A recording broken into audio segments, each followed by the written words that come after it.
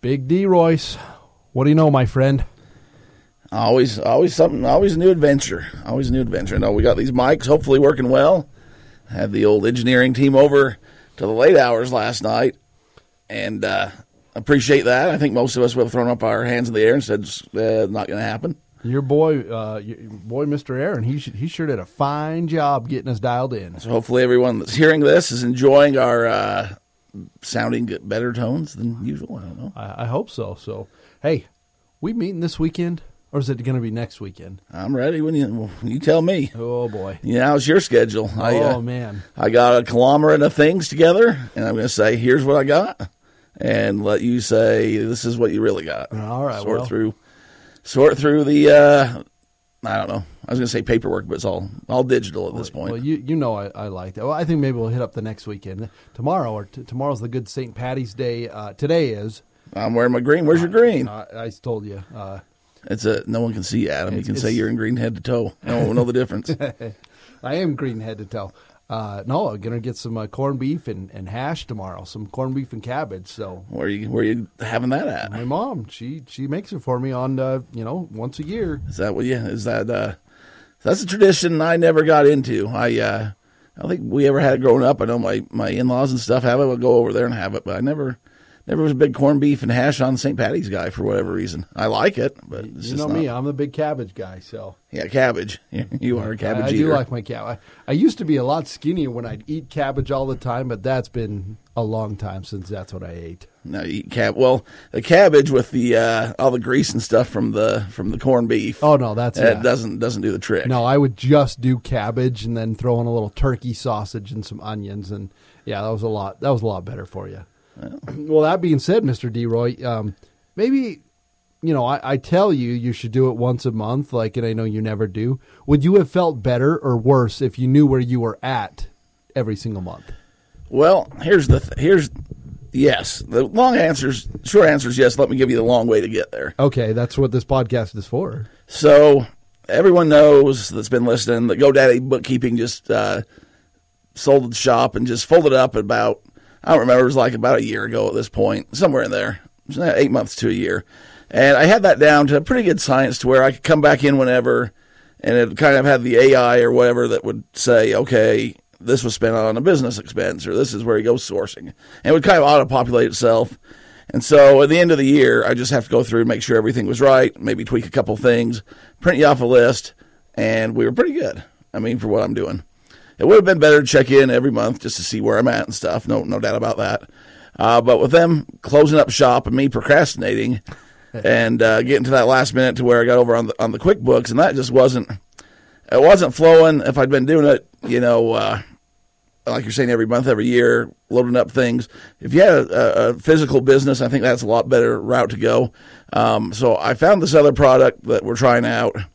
And it works a lot like GoDaddy Bookkeeping. It was built by an accountant and his wife resells, something like that. So it was very similar, except for I had to go through every single transaction, and it said, ask accountant. Or I could drop clock down the menu and put inventory or whatever. And then I had to go back and add all the mileage in, and this was going to Phil's, and this was going to the Walmart to buy cards to sell. This was driving to the post office. So it took a lot longer time. I got somewhat of a idea, though, but put it all together, and I think it was going to work out okay. It let me import over Mercari and eBay. I'm still trying to reconcile everything on Whatnot, but I got kind of a spreadsheet from Whatnot. I think I'm just going to email over to you. This is what sold and did. This is what we did on the Whatnot. Oh boy, it has the numbers. You can do with it what you will at that point. But and here's my problem: is that I'm trying to. I know I'm losing a lot this year, but I'm trying to show some other places where money came in to kind of even her out just a little bit. So that's a good aspect. And by losing a lot, you really didn't. All you did is you increased your inventory. I invested a lot into my inventory. And that's something that we talk about, quite a bit. And that's always the question is, what is my inventory really worth? How much is my cost of goods sold? And it is, especially with what, we do. There isn't like a a formal book. There isn't something that tells you exactly, but what really it should be is you should have a beginning inventory and an ending inventory. That's really what we want to know. And then based off of your sales, we can really see how much your cost of goods sold was. Because if let's say your beginning inventory was $20,000, okay? And you spent all this money at all these places throughout the year. And then at the end of the year, your ending inventory was $0. Your cost of goods sold was, let's call it $50,000, would really be another 20 because you had that cost of goods sold from the previous year that you don't recognize it as an expense until it's gone. Because like I said, some people will buy a lot of inventory and they might not have sold a lot. So then there would be losses every single year. But there isn't really that because your inventory is an asset. And I know we're getting nerdy with it, talking taxes here, but when you really understand that aspect of a profit and loss statement and a balance sheet and how they tie together, that's when you become rich. Like that's when you really get it. And you really have to look at, just like what you said, you invested. Like your stuff is not really a ton of death piles. Like it will have, it'll have value at some point. You're not buying stuff that you're going to scrap, that you're going to be, you didn't go spend, $7,000 at the DEI, and throw it all away or give it away because you can never sell it. Your stuff will be worth money. So essentially, instead of you thinking as this is a loss, all you're doing is transferring it from, your bank account into a hard physical asset that will be worth money at someday. Does that kind of make sense? That kind of jive? It jives with me. Okay. Well, I don't know. You are a smart guy, and I'm not going to flame the fire, but at some point, the pretend cash in the bank, I mean, your cards are going to be worth a lot more because who knows if your banks are even going to stay open. Dare I say that? I think you just did.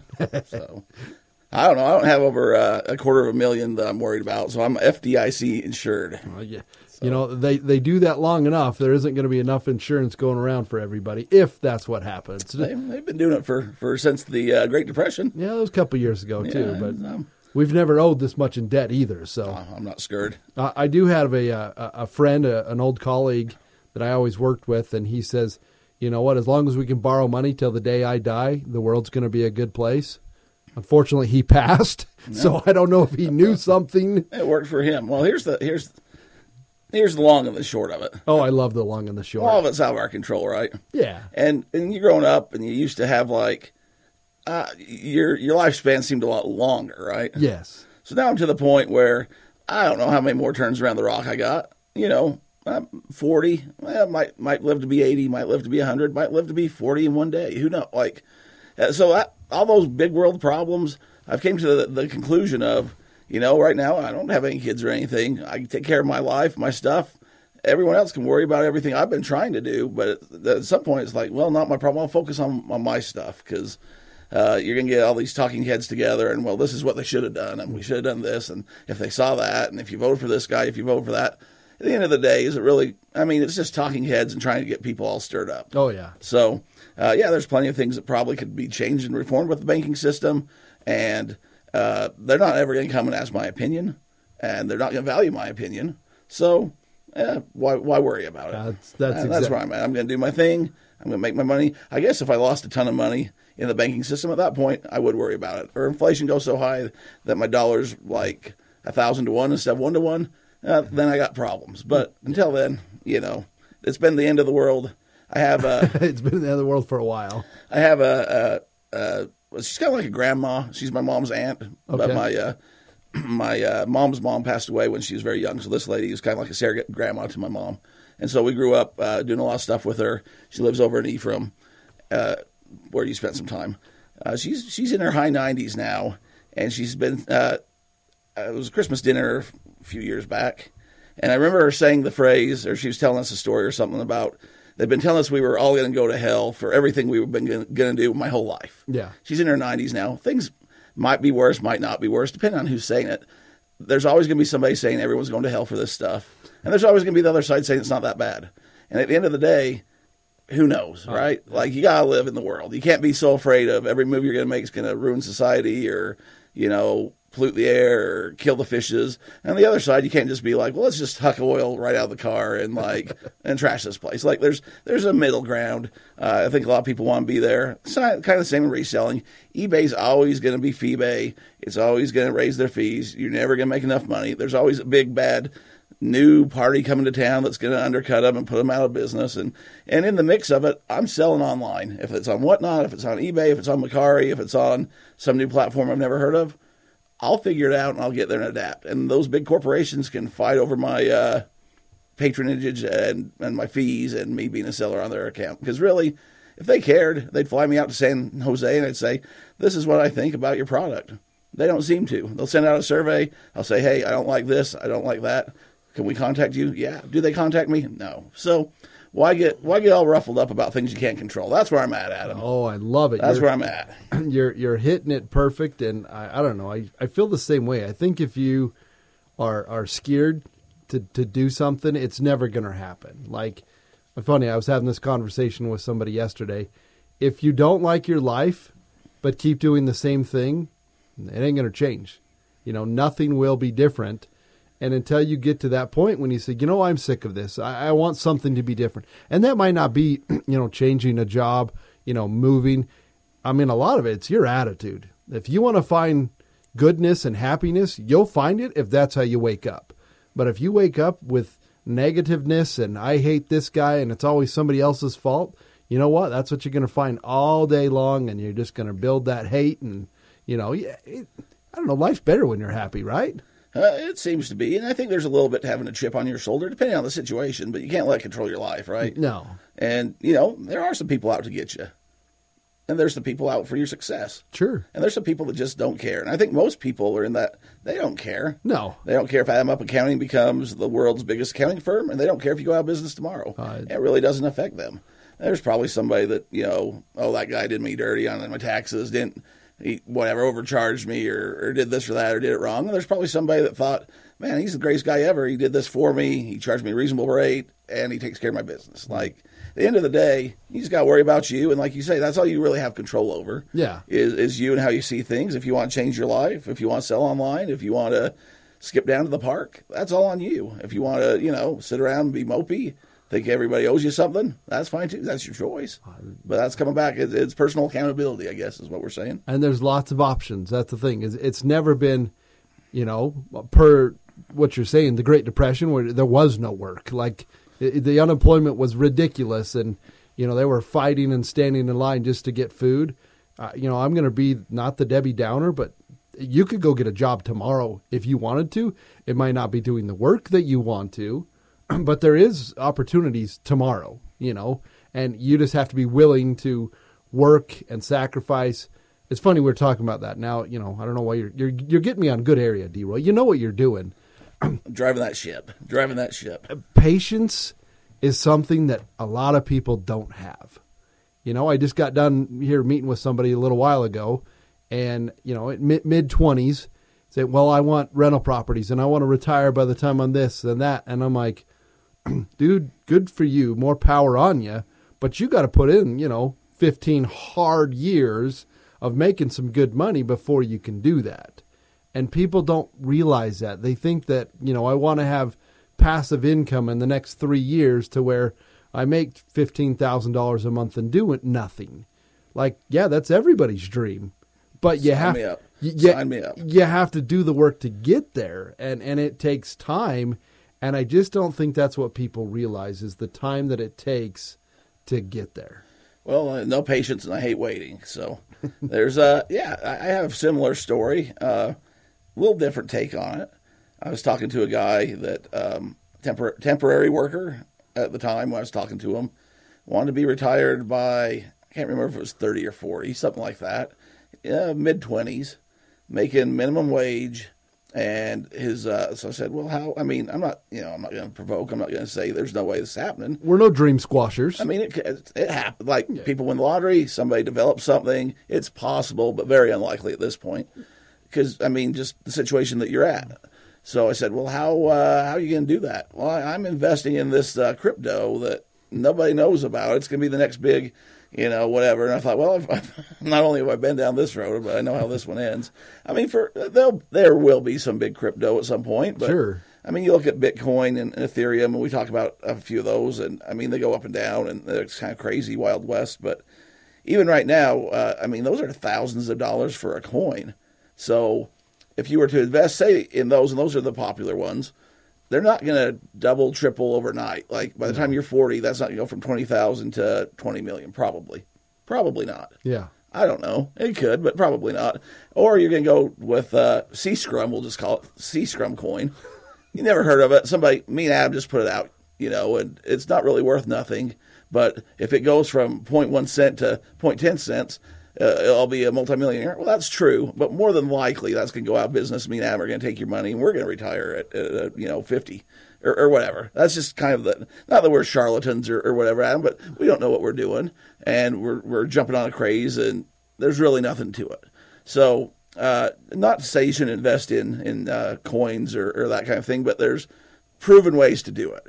A lot better if you're investing in real estate, if you have your own business, if you're living beyond your means, or below your means, not beyond your means. If you're doing these little steps, you're not out buying a new car or leasing a new car in your 30s or whatever, if that's your goal.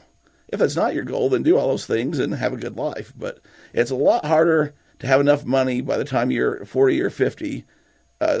No, I mean, and that number, I mean, the closer we get, the closer you get, sure. The more you realize.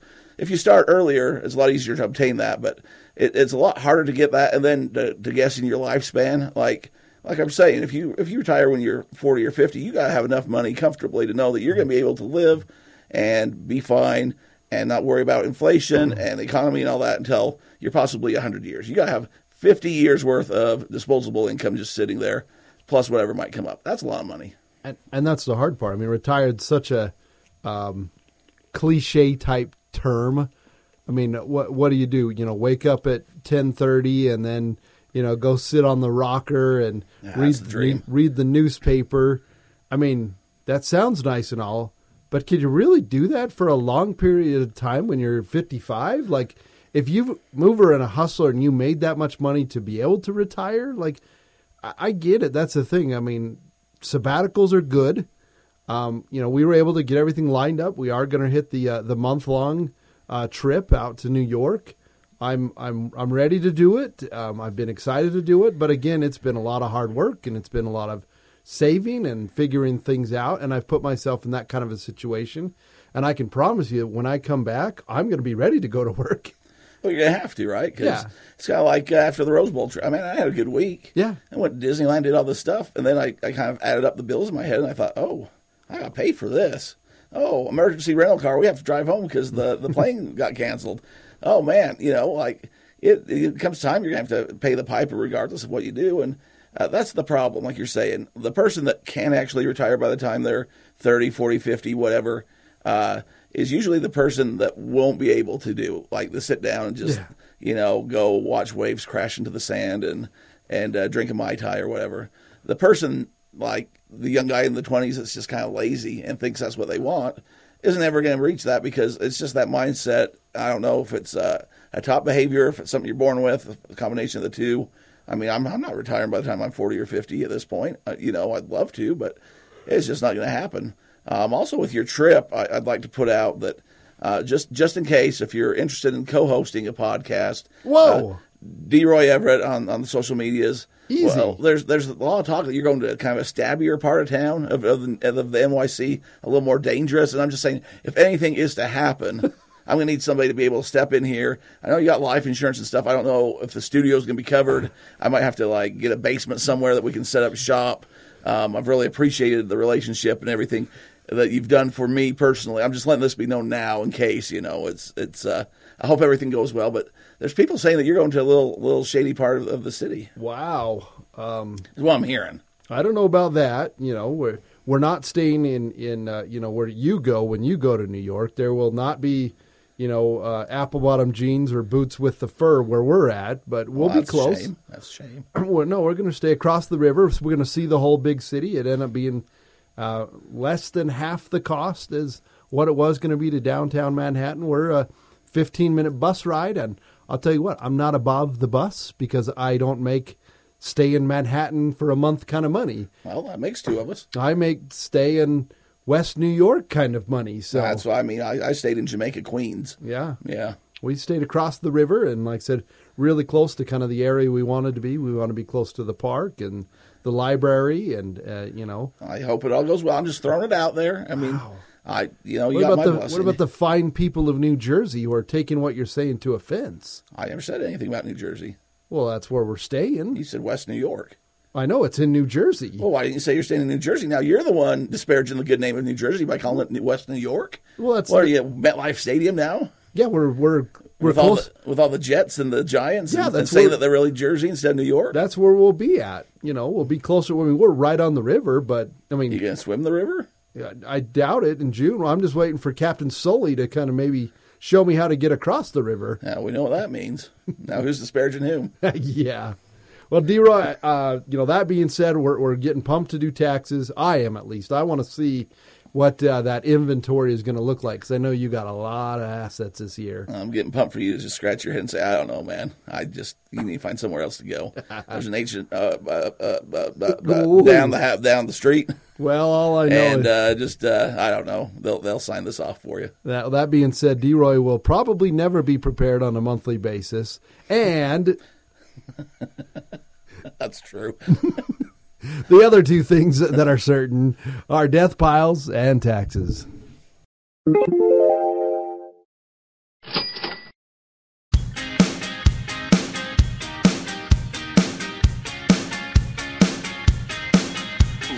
well within our rights to use this song.